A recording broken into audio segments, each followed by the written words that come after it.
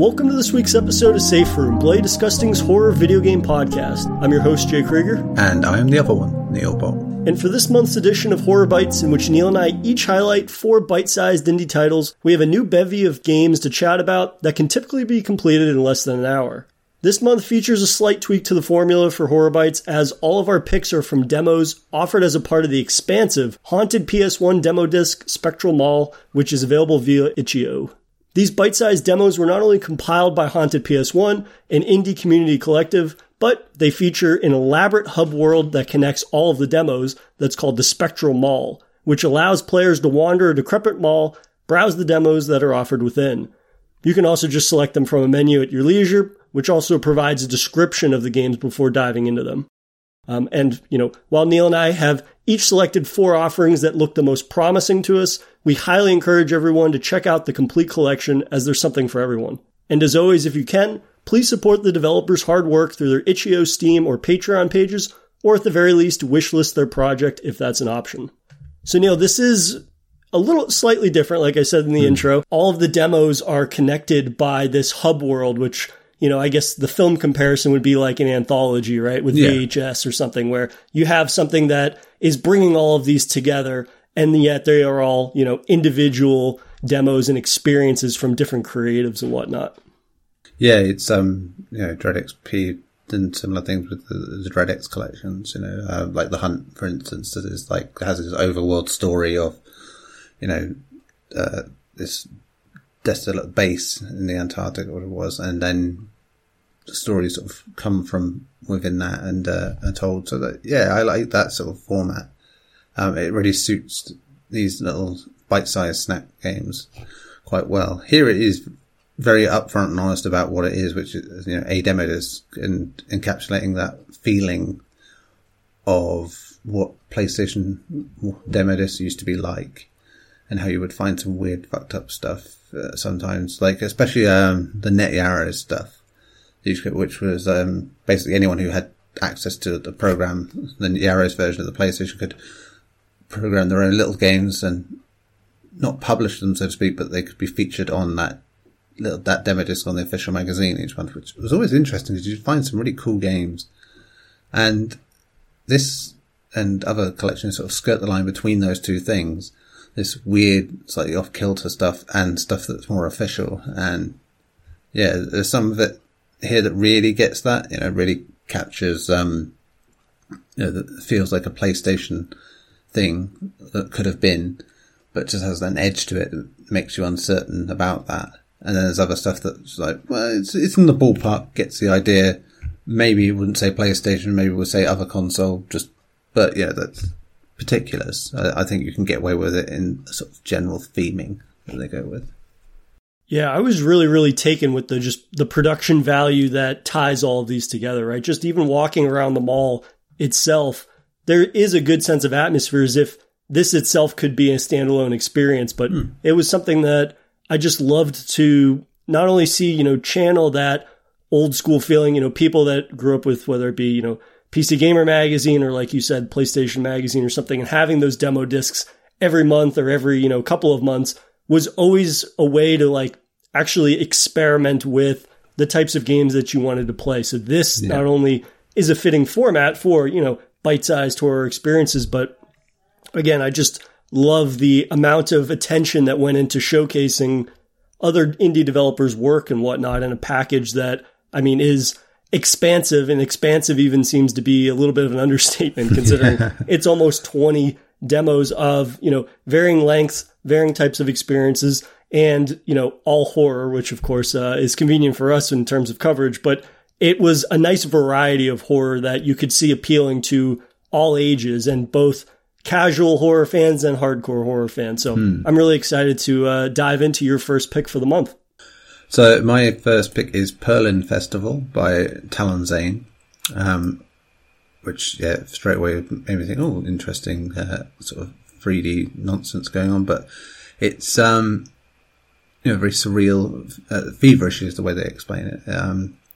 Inspired by surreal classics, but prioritizing random events and interactions within this sort of world. So it's kind of set up like a platform adventure in a lot of ways, but without the platforming. You just sort of go through these weird places and to find a door, go through that door, find a new place, and they're all very different and dreamlike and odd, and the people in it and the creatures in it are very strange. It's, obviously we're going to have this caveat with a lot of these things, say, well, there are only portions of the game, or there are only like early versions of what the game is going to be. And it feels like there's going to be more added here, especially where this does feel like a concept more than any of the other things I played, I think, but it works as a concept because of the tone of it. It's very, as I said, it's very surreal, very dreamlike and weird, and that for me was straight away, yeah, cool, like that'll do me nicely. I think the sort of visual style that we get with all of these games, going for that sort of PlayStation aesthetic, if you will, is cool. Here's one of the ones where I was like, well, it reminds me less of a PlayStation game, more like an N64 knockoff in a way. But I get the idea here of that. It still has that oddball feeling of some of the weird adventure, puzzly platformer things that would crop up in that era. And while not like super horror led, it's just strange enough, I think, to really be an interesting part of this package. Yeah, this was one that I think was done a little bit of a disservice by, it was the last horror bite that I played this month. And after, playing so many different experiences that had quite a bit more to them than I was expecting in some regards, this one, I think, as you had said, I really like the surreal nature, the dreamlike nature, and just the kind of general weirdness of all of these different kind of monsters and freaks, if you will, that are tied together between these doors and portals. And there is a good amount of variety there, but it kind of just fell flat for me in a way because I was like, okay, well, I'm not really doing anything other than just kind of walking through these zones. And, I only get one or two little bits of this, bizarre humor and dialogue from those creatures. And part of what I love about the dialogue is that it makes you feel like the outsider that you are. But at the end of the day, you're playing this it looks like a little boy that has kind of like no face, and it's almost like this cosmic-y space thing for a face, but at the end of the day you're talking to these monsters and these weird creatures, but you're made to feel like you're the weirdo, which I appreciate, but I just needed a bit more instead of just like walking through the zones, and then the interactions with those monsters and creatures are so brief that I was like, this is intriguing, but I would really like more of this, especially for this collection. Yeah, I would like the main character to like some sort of fucked up Playmobil figure. It's like it just has that sort of aesthetic, and I like how it sort of connects its levels in this deliberately slapdash fashion. Where nothing really makes sense because it suits the narrative that is there, and it really adds to the sort of disjointed atmosphere it has. Where nothing is coherent, as you said. That kind of leaves you wanting in a way because you're not quite sure where the gimmick, if you will, ends and where the product begins. And that's something that can be smoothed out in time. I think that's the problem of having a sort of slice of life sort of thing like this. It does the job, I think, but it's definitely got potential to be bigger and better. So, for you, let's go on to your first pick. So my first pick for the month was Miracle Bug in the Electric Limbo by Autumn Rain. And this one is basically you play a bug that's trapped in limbo, which is depicted as this chromatic world. And you encounter lots of creatures that have sort of, I guess the best way to describe it is like squiggle vision, in that their lines are like constantly moving and dancing around, which really does create the sense that you're in a place that is not a safe place and not an inherently dangerous place. You're kind of just stuck in, quite frankly, limbo, in this place that it's like you don't know what to expect, and it is ominous, and trying to just figure out not only how you get out of limbo, how you ascend, hopefully, but just kind of navigating a world that is, I would say it has a lot of qualities that are similar to the game that we just discussed. At the same time, though, I think the real meat of this experience is when you actually do get to ascend, right? the early portion of this is spent interacting with weird creatures that are saying things that are like funny or just strange.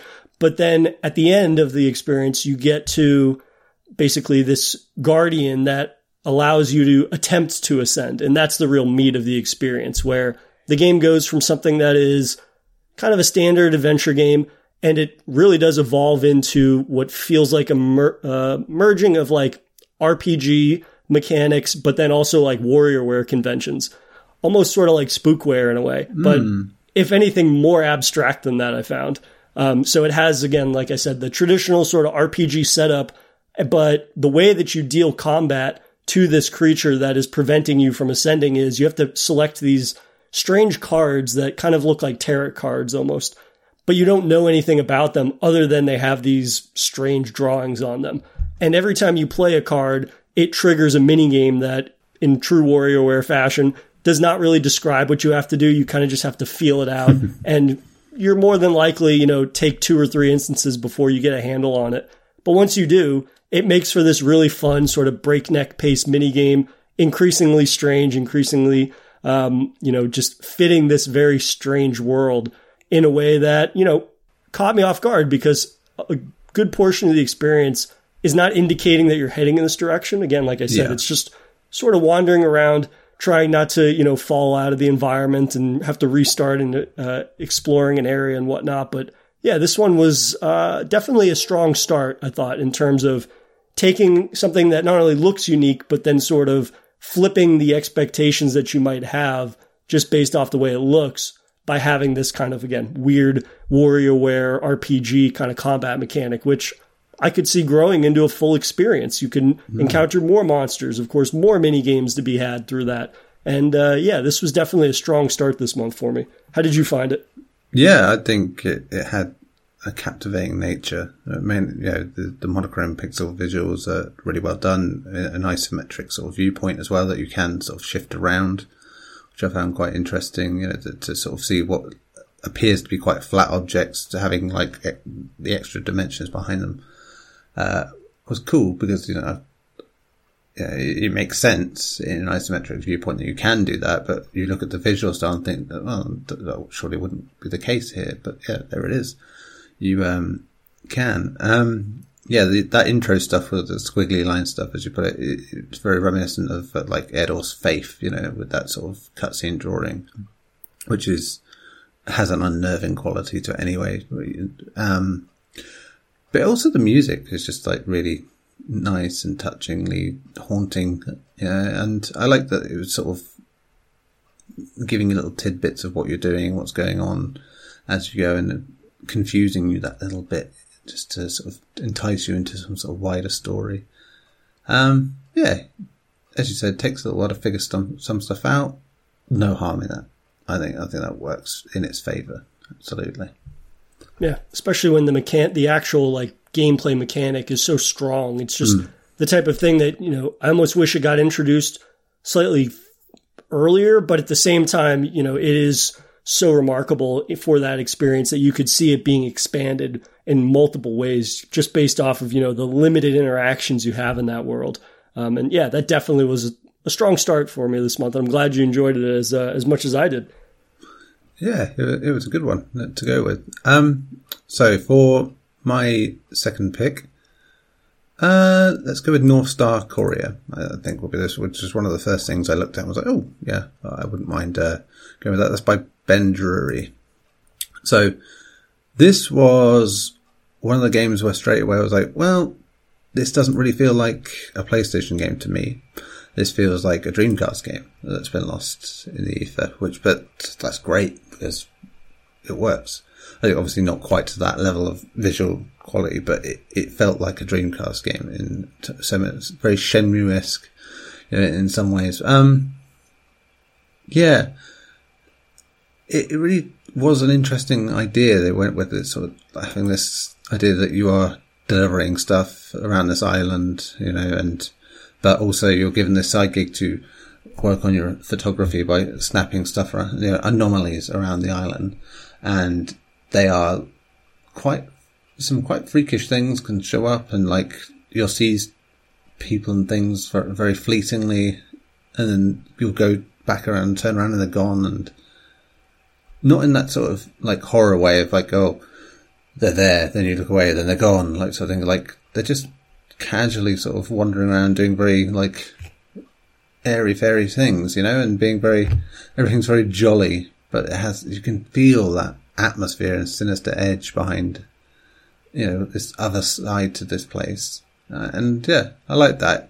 It wasn't trying to really lean too heavy into being like a horror thing. It was more a case of coexistence of normality and like cryptozoology, if you will. And yeah, I like that. Pokemon Snap for horror fans, effectively, I think is probably the best way you could put it, despite me saying it's very Dreamcast-esque. But yeah, the riding around on the scooter, it's a strange beast. And I like that something so unique has been done with an idea like this. Yeah, lots to like about this one. Yeah, I described it as being almost like Mario Sunshine and atmosphere of the setting and everything. But like you mentioned, like that Pokemon Snap quality. And what I love about this game was that it didn't lead with the horror elements, right? It established the place. It has this very sort of upbeat tone to it all. It has this kind of like vacation-y type of music. You're bopping around this island. You're meeting these weird island inhabitants. But there is the sense that like something is slightly off. And then you see your first anomaly in the background very casually, but it takes you aback because it's so in contrast with the rest of the world, which I found to actually be a little unsettling, right? The first one you encounter, it's basically prompted to you from the environment, but the rest of them don't have that same sort of like exclamation mark, which I found to be, again, very, very shocking at times where, especially when I was like revisiting an area, and then it was an area I'd already been to twice, but I either positioned myself just a little differently or I explored a little nook in the environment I had it. And then, there's this thing there all of a sudden, which definitely caught me off guard a couple of times. But I will say too, just the overall blending of the, anomaly photo capturing, but also just the way that like the scooter handles, I thought again was like more polished than I was expecting. All the dialogue and characters are very eccentric and goofy and silly, which I'm always a fan of. And, without spoiling it, I'll say that like this experience has an ace up its sleeve the entire time, right when you get to the end, and it kind of plays it. And it, again, flips the expectations that you have about what this can actually be on its head in such a shockingly, but in a really exciting way that kind of like, I just barely scratched the surface of what this experience is. And that makes me incredibly excited for it, because if it didn't have that, I still would have enjoyed my time with it, right? And I still would want to check it out when it eventually comes out. But I feel like if it didn't have that curveball, it would have been like, okay, I kind of more or less understand what this experience will be like. And now, after experiencing that finale, I'm like, well, I had an idea, but now I'm just even more excited to see like all of the different ways that this could go, whether it be mechanics, whether it's the different ways in which the narrative branches out and whatnot. But yeah, this was a wonderful surprise, I'll say.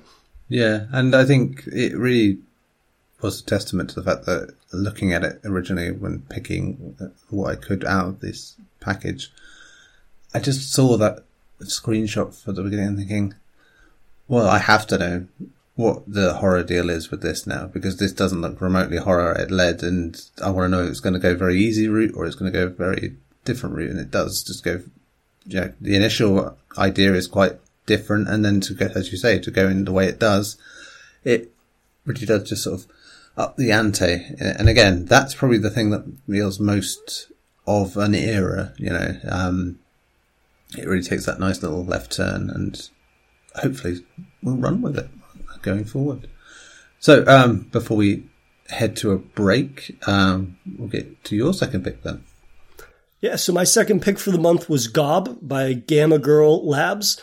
And this one I would say is a puzzle adventure title that has a look similar to like the Oddworld games from back in the PS1 days, in which you awaken in a trash-infested apartment filled with puzzles that must be solved, and you are Gob, this strange creature that kind of just looks like an amalgamation of clay that basically is a creature that doesn't say anything, you don't know anything about, and has no clear mission other than to escape the confines of your apartment. It has this very unique claymation-looking art style that is all hand-painted, backgrounds and whatnot. Basically, you're going to go around your apartment, interact with the environment. You're going to find items. You're going to combine items to, of course, solve some of those puzzles and whatnot, which all sounds very sort of stock standard for an adventure game. But there's just something about the way that this is constructed. Not only this really unique art style and whatnot, but there's no talking in the game. There's no text in the game. It's all physical storytelling or just, implying to the player what they need to do, mechanically speaking, without any sort of a regular tutorial. Like, you can essentially dual wield items in either hand. You can put them down. You can prioritize certain things, but you also have the option to take the items that are in either one hand or both hands and basically slam them together. And so there's one where you find an item and you need a piece off of that item. So what do? You take the item and you basically just punch it and break it into the item that you need,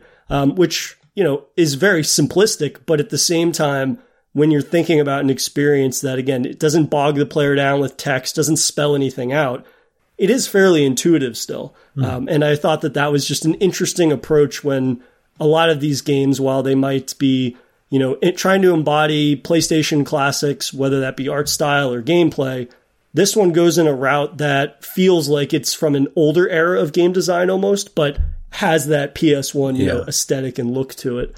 I just was really impressed with something that looks so wholly unique, that's confident in not only its bizarre world and art style, but the fact that it's trusting the player to trust in them, that if you, experiment, you are going to be able to find a solution to these puzzles, which is the basis of most successful puzzle games. But yeah, I'm curious, like, how this landed for you. So I think something that didn't help it for me was I just replayed Portal for the umpteenth time. And, there is a game that is obviously, an exquisite use of puzzling and narrative.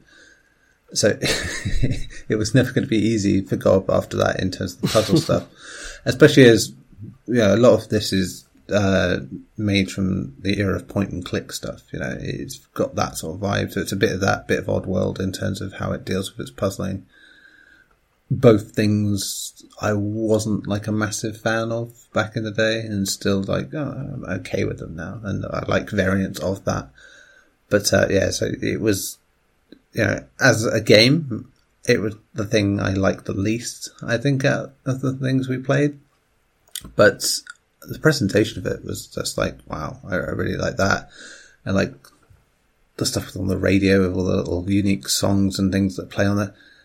I wanted to know more about the world, and I didn't want to put so much work into finding out,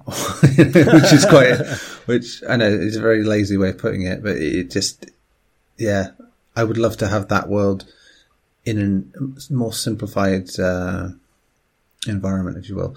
I suppose it comes back to another claymation game that we had on before, which was Go Fly a Kite, which is very simple, but gives you so much in that, and so it gives you an idea of what its world is about as it goes on, while still being very abstract, and I like that about it.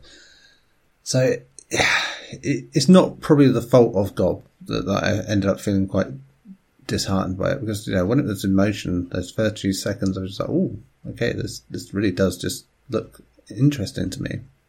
I love the presentation of it, how grimy and 90s it feels, which is perfect. But yeah, as a game, it's just not my bag, unfortunately. But like I said, that's just me. I think a personal problem.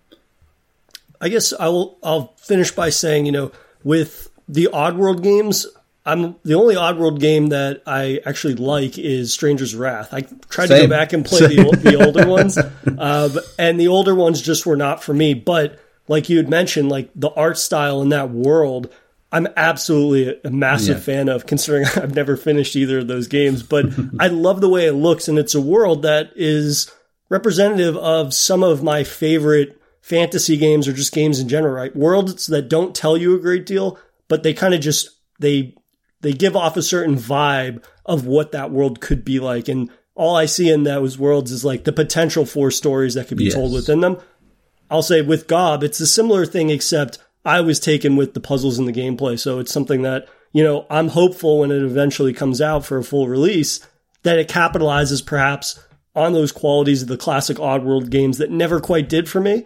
Hopefully this will, in a way that maybe, you know, helpful that it's, it seems to be a little more linear, right, than the Oddworld stuff, which kind of was a little more free flowing, and a lot less hand holding. But, yeah, we'll have to see about, how Gob shapes up for the final release. Hopefully next year, but we'll have to wait and see. But, before we dive into your next pick, I think we're going to take a quick break. And when we come back, we'll continue with Horror Bytes. All right, and we are back with more Horror Byte goodness. Neil, what was your next pick for the month? My next pick for the month is Blast Cats by Blast Cats Death. When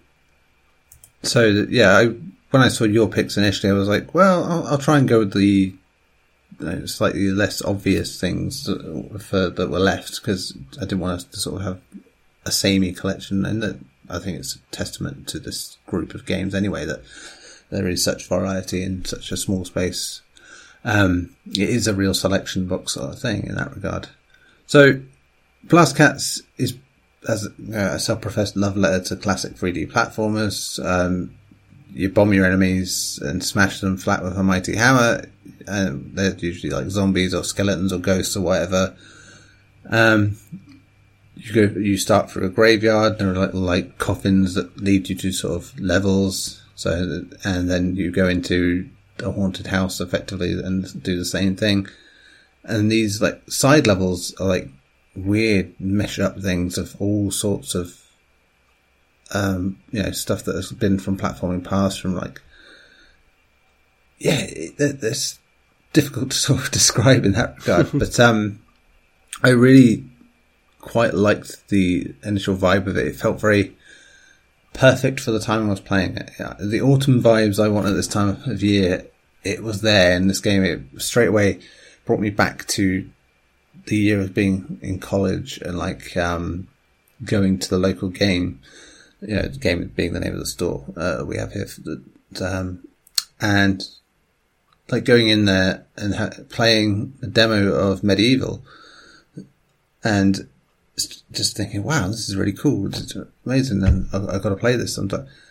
And it was just like that. It was just that kind of autumnal experience without ever trying to be Medieval. It's a very different game, but straight away it had that sort of vibe. I was like, spooky platformer. Brilliant. Yeah, that'll do. So the little levels that are within it are very different to that. They are just like platforms in the sky, clouds in the sky, do this sort of thing, or hit this, but it's akin to what Mario did, and with stuff like Sunshine and Galaxy and that, where you have these sort of cut off levels from the rest of the game that don't really fit the aesthetic but are there. And yeah, it was nice like that, what there is of it. And it really did just feel like something that came from that time in a lot of ways. More than anything, I think I played, it gets the haunted PS1 idea perfectly. Because as I said, it actually feels like a PS1 game on so many levels, but it has that edge to it that belies that. And yeah, that's all I would really want from something that is proclaiming to be haunted PS1 demos. It is stuff that really does just get every aspect of that in it. And so yeah, without being like anything overtly boo horror, it is very much like, but that's exactly what I like about this variety of things. You can have so many different ideas and different takes on horror that work because of that. So yeah, wonderful time I had with that. I would like to see more of it as a game. Hopefully, it's one of those things I'd love to see on multiple platforms, because I think it would be really cool, really work quite well.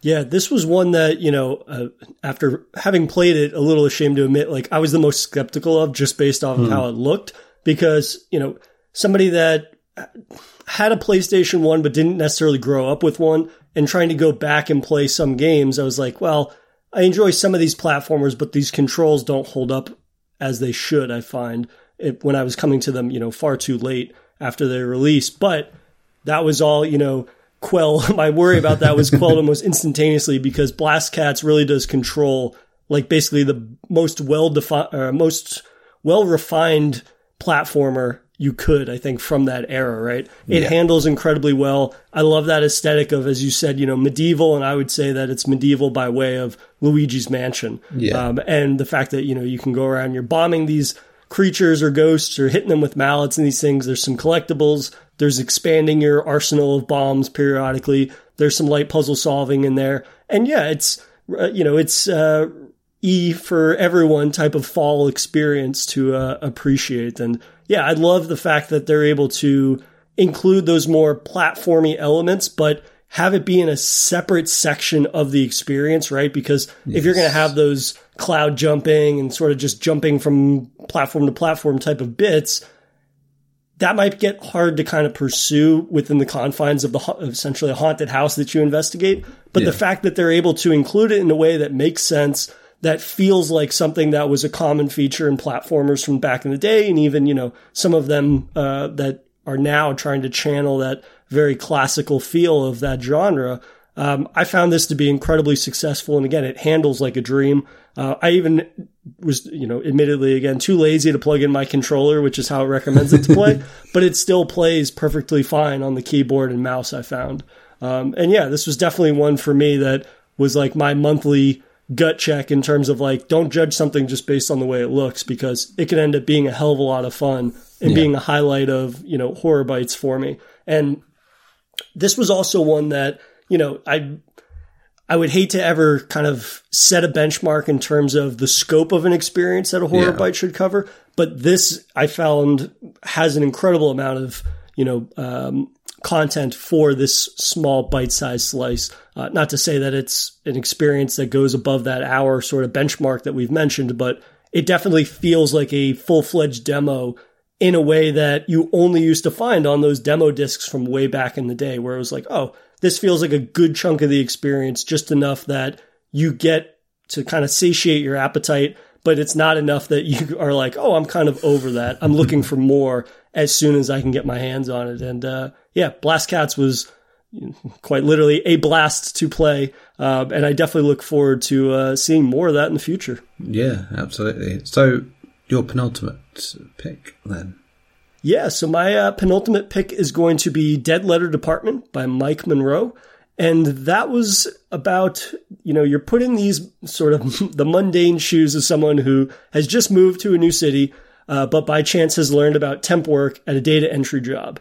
The role is simple. You are transcribing hard-to-read mail into your computer, but, as the task grows more tiresome, strange things begin happening in your office, as well as the type of mail that you're sifting through.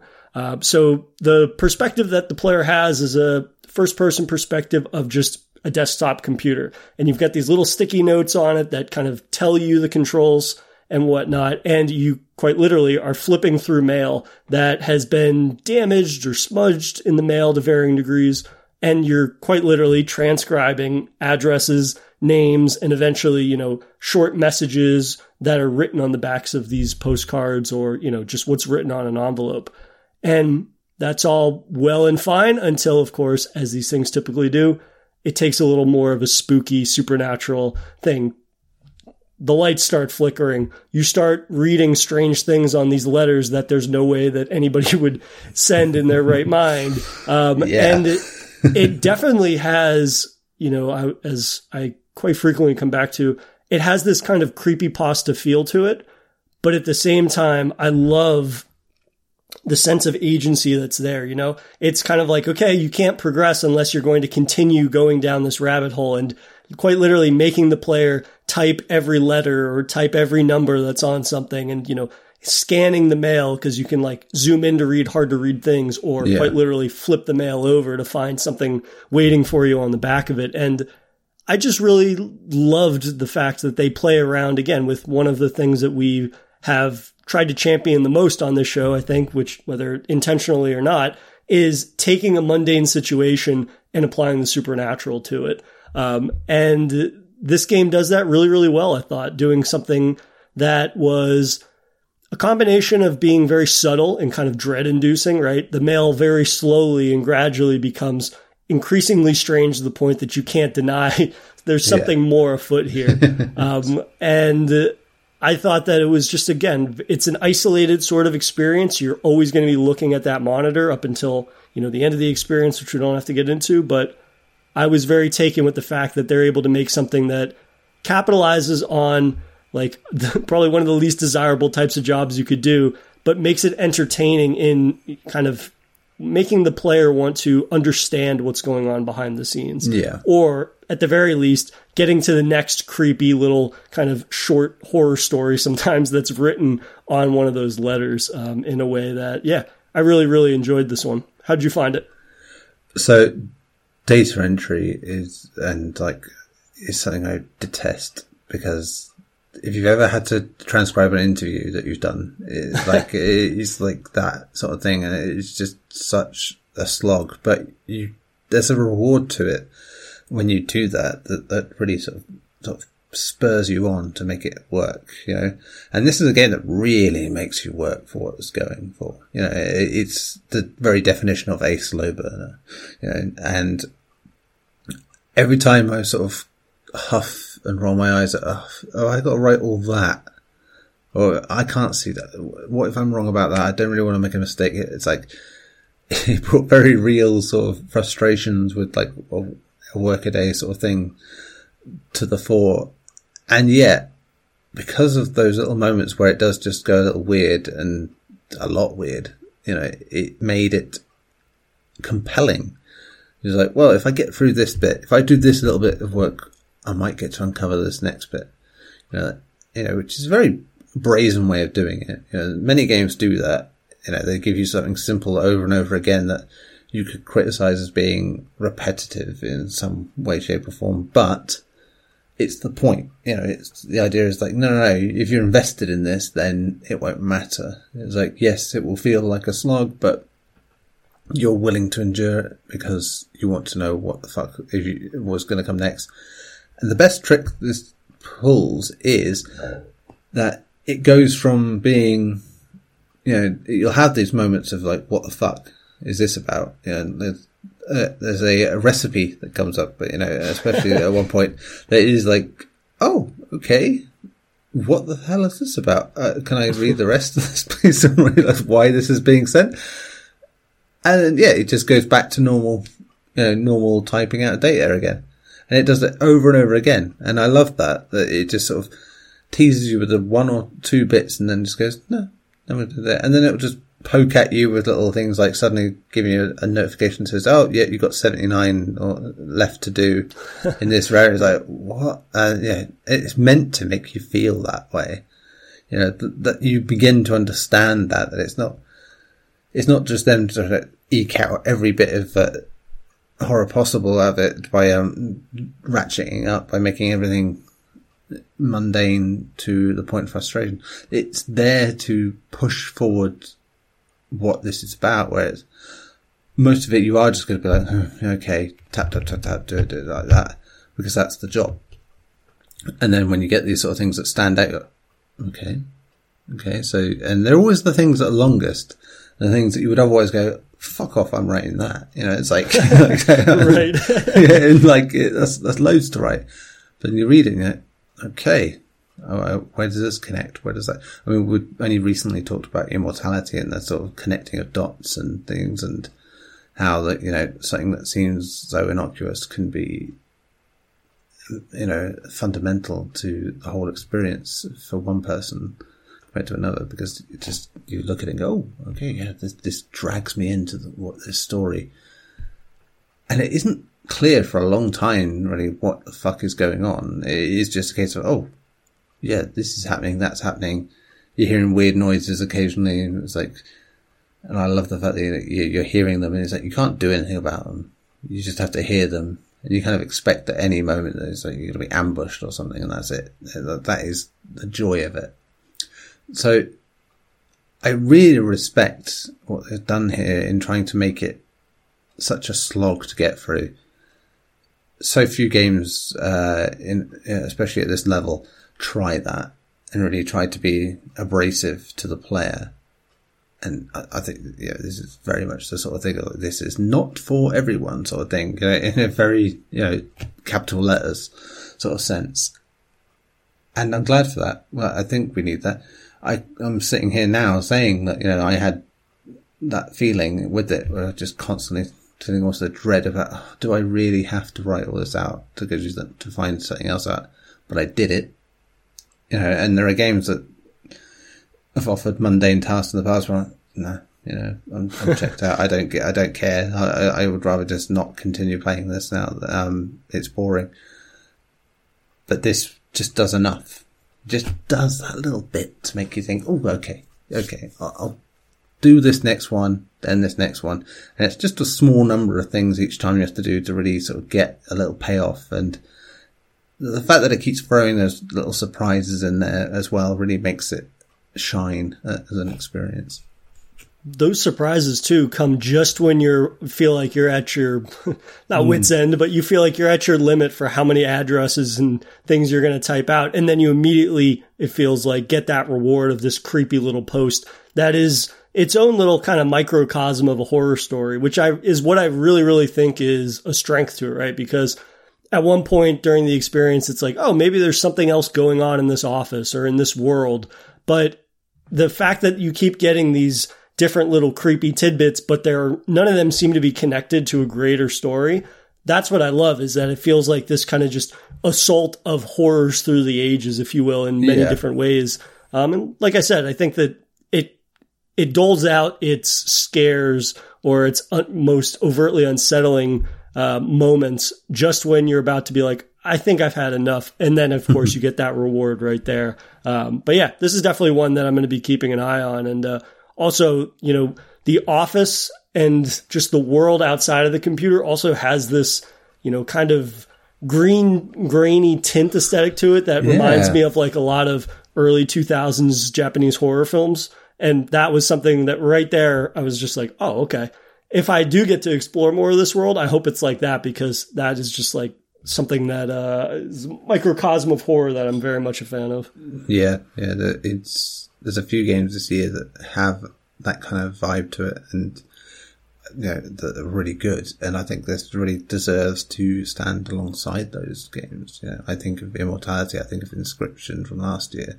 They are games that offer you something very ordinary on the surface and just unravel something deeper and darker underneath. And that's the half the fun, is sort of figuring out what the hell is going to happen next. And so it's a really strong sort of opening statement for that. But let's dive into your final pick for the month. Yes, so my final pick for the month is We're Open by Oats. So this is a procedurally generated horror CRPG. So think World of Horror, think Death Road to Canada, those sort of things where, you are basically doing the same thing, but certain random events happen each time that makes it slightly different. And they're two games, though we haven't covered them on the show, I really, really fucking love those games. They are two games I cherish so much for what they do. Taking a mental note of that for future coverage. Yeah, we will definitely get there at some point. So it's a supermarket simulator. You are running a supermarket, you are the manager of it, and you've basically got to manage the employees, tackle the day and night shifts, and make hard decisions to keep the store running each hour of the day. Basically, all those nightmare things of running a store or being in charge of stuff is horrible in retail. But with a really sort of oddball horror twist, that comes up more and more as you go into it, where things get more and more demented. The look of it definitely fits that sort of era. I would say possibly pre-PlayStation in a lot of it, but I get it.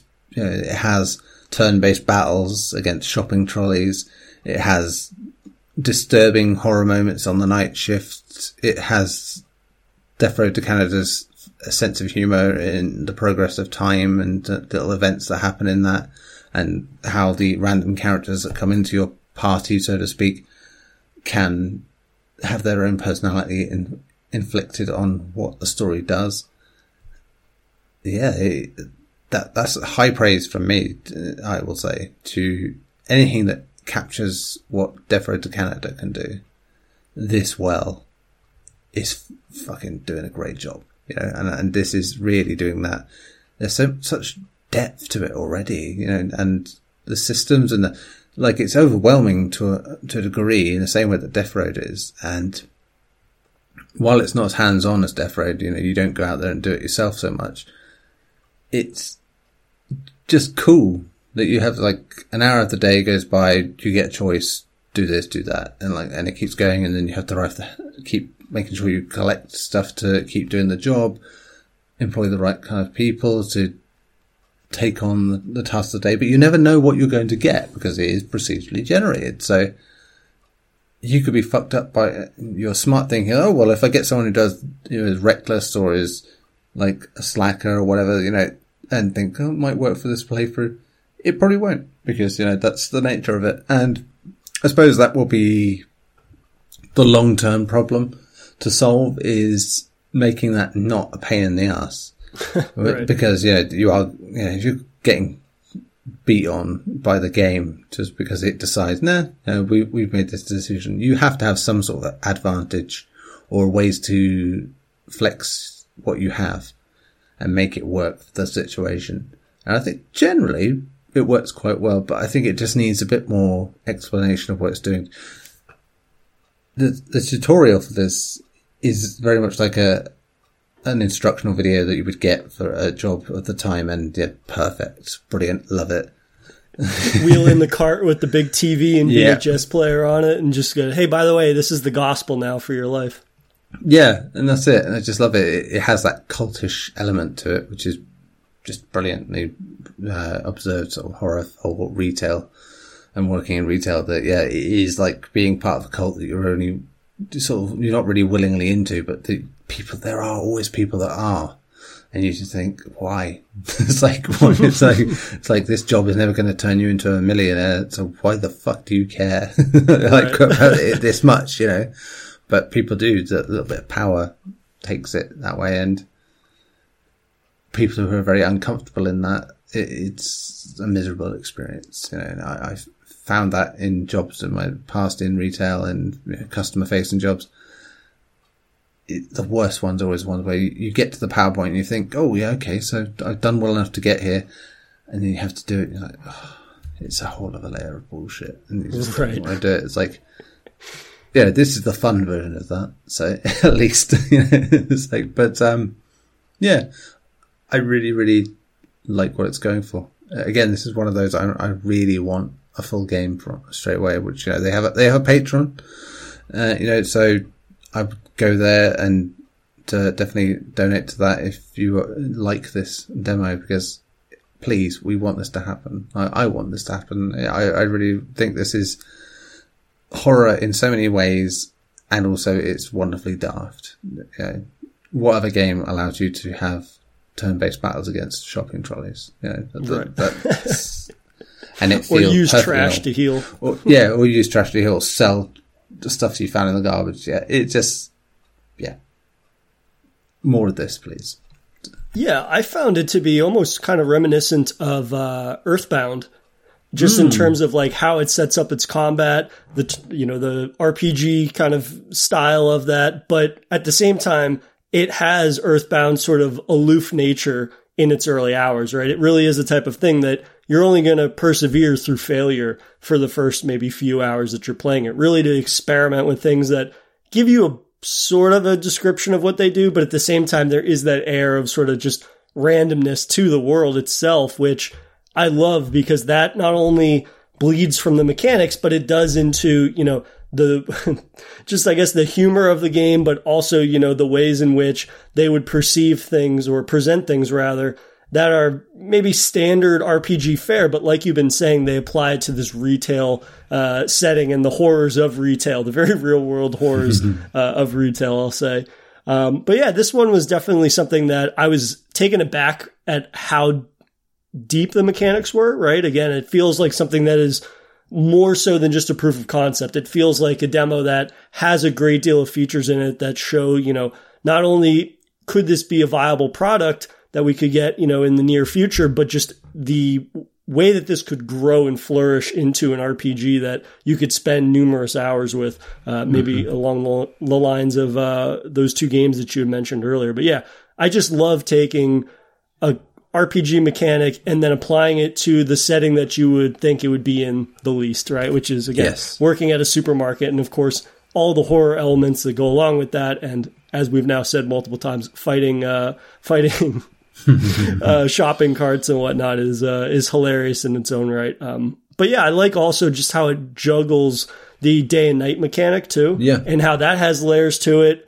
Again, capitalizing on, the horror side of things where it's like, ooh, what's going to come out from around the corner at night, but also just the dread of having to work an overnight shift anywhere in retail. It definitely capitalizes, maybe triggers me a little bit. But I definitely, I thought that this was wonderful. I thought that this was something that was you mentioned immortality earlier. I found the demo for this to be a little overwhelming, but in the sense that it's so intriguing that I want to master the mechanics in the full-fledged product, right? I want to really get into the world more so than whatever the 20 or plus minutes that the demo offers. I just kind of want to get into that world and start a campaign, if you will, and just go into that world and try to survive as long as I can. Yeah, I think the way it is like that, where it feels overwhelming here, just feels like part of the point, because that is what taking that kind of role in that kind of job is. It's needlessly overwhelming, because people make it that way for whatever fucking reason, but they do. And so, yeah, it's straight there that you have, if you've ever experienced that stress is straight in there, in your head. Oh, fuck. It's like, even though it's very lightly done, it's still there. And you have to deal with some sort of drama. It's not that bad, but it's still there. It's more believable in that respect than, say, Death Road, because, you are dealing with something that is more common and mundane. But yeah, it's a fantastic concept that I really, as we said, I want to see it. I want to see this whole game, and that's it. But, we have one more game now, which is your pick, and I'm so glad you picked this last, because when I played it, I was straight away thinking, if he picks this last, then Christ, there's some weird symbiosis going on with us here, because this is just going to be, without a doubt, my favourite thing for this entire collection, and not in the way that it should have been. I don't know, but it was staggering. So please tell us what your final pick was. Well, I am thrilled that you enjoyed this as much as I did. This is going to be 10 Dead Doves by Duonix Studios, and in 10 Dead Doves, which is an amazing name, you're going to play as backpacker Marcus, who's joined by his backpacking friend Sean, and they certainly get more than they bargained for when they embark on their most daring trek yet, the Appalachian Wilderness. But just as their trip begins, it becomes skin-crawlingly apparent that there's something in the woods other than them. And then Marcus begins to have strange visions of an otherworldly being. So a lot of the way that I'm going to describe this is not going to sound all that different from other games that we have covered on the show. No. But it will become apparent why this was such a standout, I think, for both of us once I get past the sort of setup in that this is, channeling survival horror games of, the PS1 era. Fixed dynamic perspective, you have full inventory, map, and all of these things. You're going to come across locked doors, you're going to need a key, you're going to come across puzzles that you're going to need to solve. Tank controls. Well. But I'll say more refined than some of the games we've played that have tried to channel those tank controls, but instead of, allowing for some modern smoothing over of those handling of controls, this actually feels incredibly intuitive and doesn't feel as if it bogs down your progression, or rather your exploration of the environment. While still giving you that sort of, nightmarish swimming in treacle feeling that you're supposed to have. It's there still. Yeah. Whilst not being like, oh, fuck this game for making me play this way. So right. I'll say you're not turning on a dime, but you're also not getting stuck on bits of the environment as frequently as you might have. But the game really does set an interesting tone right from the jump with that tutorial, right? Where you basically come to and you are in this white world, and all that it is a table with a chessboard, and you sit down and then you begin playing chess against a dove. And you go through this very surreal world where there's this crazy monster, and it essentially teaches you the fundamentals of what I just described.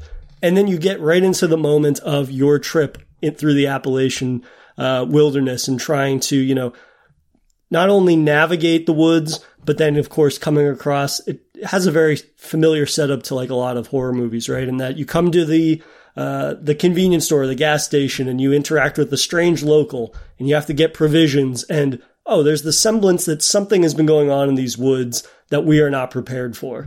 And then really, it gets into a lot of the familiar trappings of exploring the wilderness, and things begin to go bump in the night and whatnot. I was incredibly taken aback by just the level of production value that this has. Yeah. In the sense, you've got full voiceover work. You have truly, dynamic camera angles in this, in both the cutscenes and just in general, those fixed perspectives.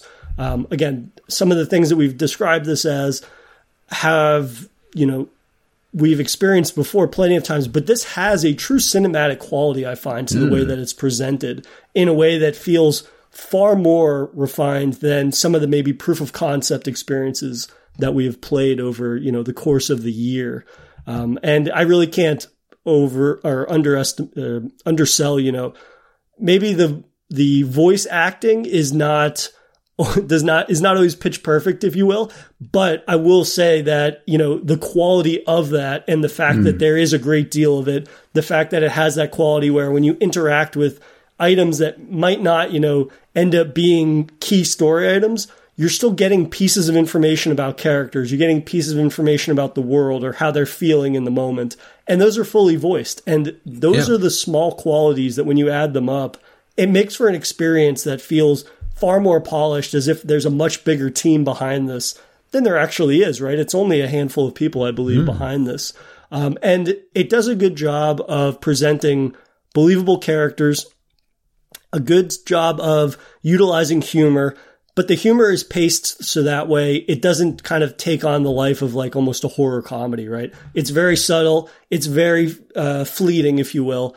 And then the build up to the more overt horror elements of this story, and sort of just how you don't get a whole lot of it. You don't get a big reveal, but you're left with something that's incredibly intriguing that ties together, urban legend. It ties together perhaps a sci-fi narrative to it, or maybe a monster narrative to it. And it's the type of experience that I love because it draws you in, and then it gives you just enough without explaining anything. Nothing is explained really by the end of this experience. And I have so many questions, and they're questions that I really can't wait to get to the bottom of. So, Neil, I'm curious, like, what about this made it such a standout for you like it did for me? Well, so, the main characters are voiced and, faced by two of the devs, Mark Byron II and Sean Michael Millard. They are the main characters of this game. And you were saying about the dialogue and how it is inherently terrible a lot of the time, but that absolutely feels like the point. It doesn't feel like scripted movie dialogue, it feels like two people having their own personal private conversations in their own personal language constantly.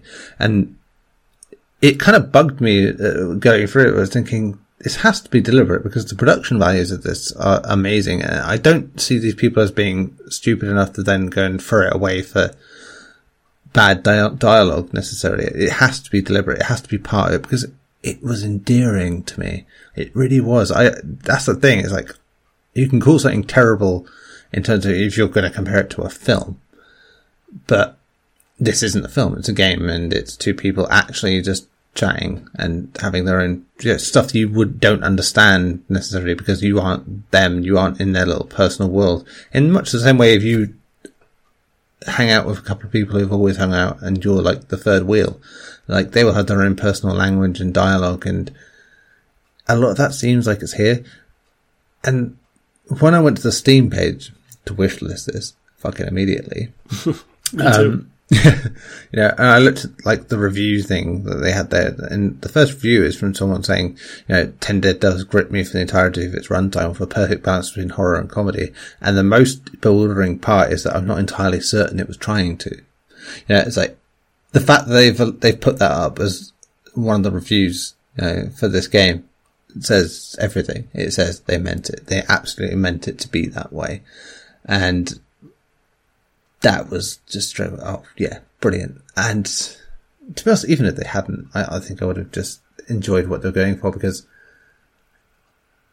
when you get something that is like dodgily made and we get stuff occasionally, it's like, the grammar is terrible and, the things that are just aping other things, but you get a sense of why they're going for something and what they're doing. Here, there's something very deliberate about everything, like that. And it's so smartly made. And despite being this really goofball experience, it never forgets that it's a horror game. When it actually goes into horror late in this demo, it is genuinely a really good horror moment. It generally gets you, oh shit, the noise, the sound that they use in that moment is remarkable. And it becomes this great thing because of that. Because at that point you're like, oh, okay, so there's lots of jokey things and you're not sure what to make of what's going on. But the second it actually went to horror, that was it. I was sold completely. I was like, this is doing good work. This is taking all the stuff everyone else is doing and making it very personal and making it feel, ironically, by not being like a horror film, it's the most horror film-like thing, in terms of these sort of survival horror throwbacks I've played. And just there's something about the atmosphere of it. Again, I was saying earlier about, stuff that sort of gives me that autumnal vibe, and this really did, and it really did just feel like, this is definitely, I'm glad I'm playing this in September. It's that sort of game. It just felt like a game for September. And I'm just going to babble on forever about it, really, if I don't shut up in a minute, because this is just, it's really difficult to describe how much I loved this and how much I was like, fuck yeah, like I said, straight to Steam, straight to wishlist. I will follow this game intently now because I want to know where it is going. Because, I love the vibe they're going for.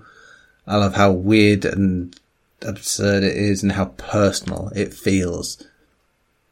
I don't think it's going to be, even if you take away the fact that it's very like personal sort of relationship in terms of the conversations they have, that it isn't the best written thing ever, but it works so well for this. Well, it feels very genuine. It kind of just feels like conversations that I'm sure these two devs have when they're not, working on games, or perhaps when they are working on games, right? And that was something, I actually played this twice. That's the first time I've ever done that with one of these Horror Bytes, where I went back and played it a second time.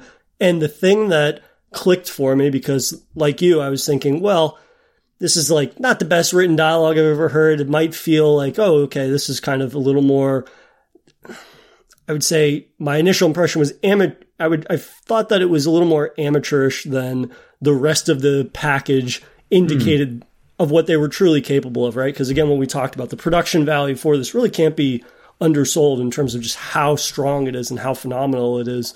But the thing that really sold me on, okay, they're actually in on the joke. And I think that that's why the humor works so well, is that it's a clear-cut example, people that are in on the joke, and they don't care if people aren't in on it as well, right? And it was the fact that once you finish the experience, you get this screen basically of the two characters again, and they're thanking you for playing the experience. They're asking you to wish list, follow them on Twitter, these things.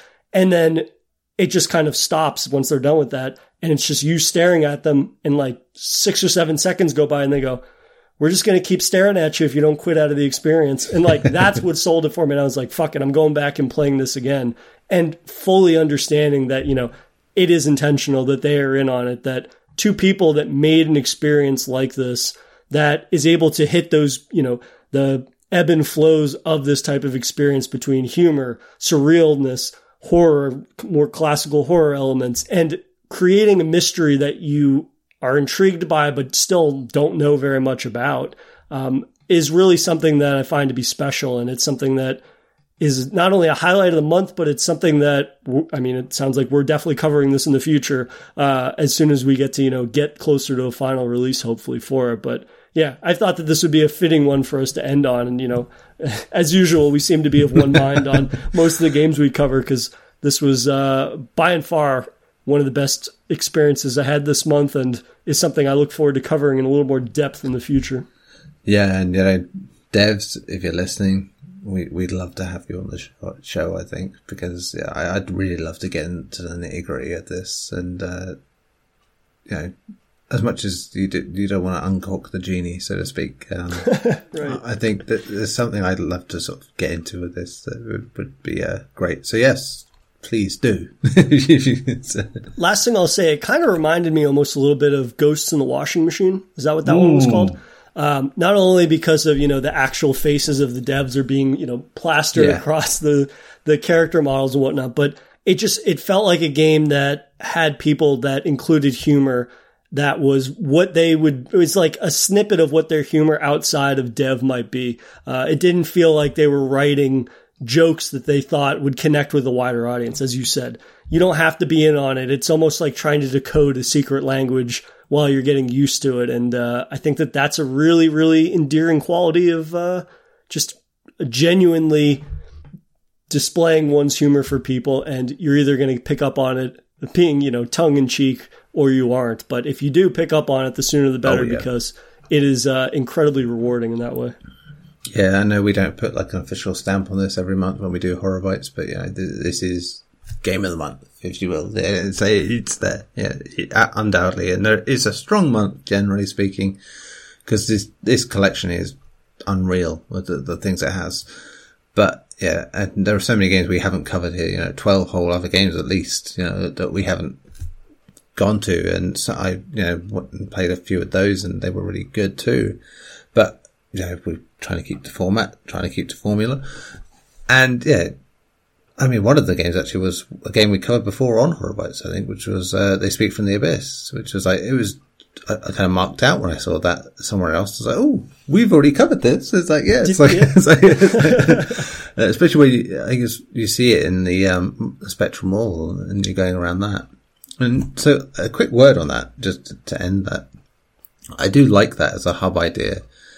That each demo is a shop front, and, do you have to play certain ones to unlock other ones? And, I didn't do that, because time, and I wanted to play the right things that we were playing. But still, I went back afterwards and sort of did the wander around like that to go with it. And I really liked that as an idea. And to give all this away, as a demo disc effectively, it seems mad. I suppose it's just because of what we've done, with Horror Bytes, of coming into all these like short experiences that generally don't ask for money necessarily up front, that they'll suggest it. And, for the most part, I found, I will put my money where my mouth is. If I enjoy it, I'm like, well, of course. Yeah. Likewise. But, this is like, to get this much and not pay for it, it just seems odd. So, like I said, where I can, I basically, wish list stuff, pay for patrons if I can, if I like stuff. Absolutely. And it has to be done, because these are great examples of the genre in so many different ways. And even the stuff I didn't like as much, there's much to like in it, So I think that's the testament to what we have experienced doing this monthly segment is that there's so much fun stuff. You can find something interesting even when stuff's not great. There's something about it that still feels invigorating. Yeah, and I'll just reiterate, what we said at the top of the episode. It was like, these were the ones that we picked from this experience, but, just like you, I've gone and played other ones and ended up enjoying them for the most part. So definitely, of course, obviously, encourage people to check out the ones that we've covered in this episode, but more importantly, dive into the rest of the collection, whether it be, exploring the Spectral Mall and kind of stumbling upon something that's been unlocked, or just going straight to that unlock all access kind of menu. And, if you pick something at random, chances are you're going to find something that, is either going to be along the lines of the types of horror experiences that you've enjoyed, or like me, you're going to stumble upon things that you never normally would, but you're like, well, I'm here. Why don't I just give this a kind of roll of the dice on this? Couldn't be more than 30 minutes. And then I end up having an experience that, not to say all of them are my favorite, but more often than not, each of these experiences does at least one thing that is unique or distinctive. We talked recently about, the idea of not every game or even movie, right, has to be your favorite thing or even something you necessarily enjoy. But what they do have to do is do something that challenges maybe your preconceived notions about the types of experiences that a horror game or subgenre could offer, or just challenge like mechanic conventions or something along those lines.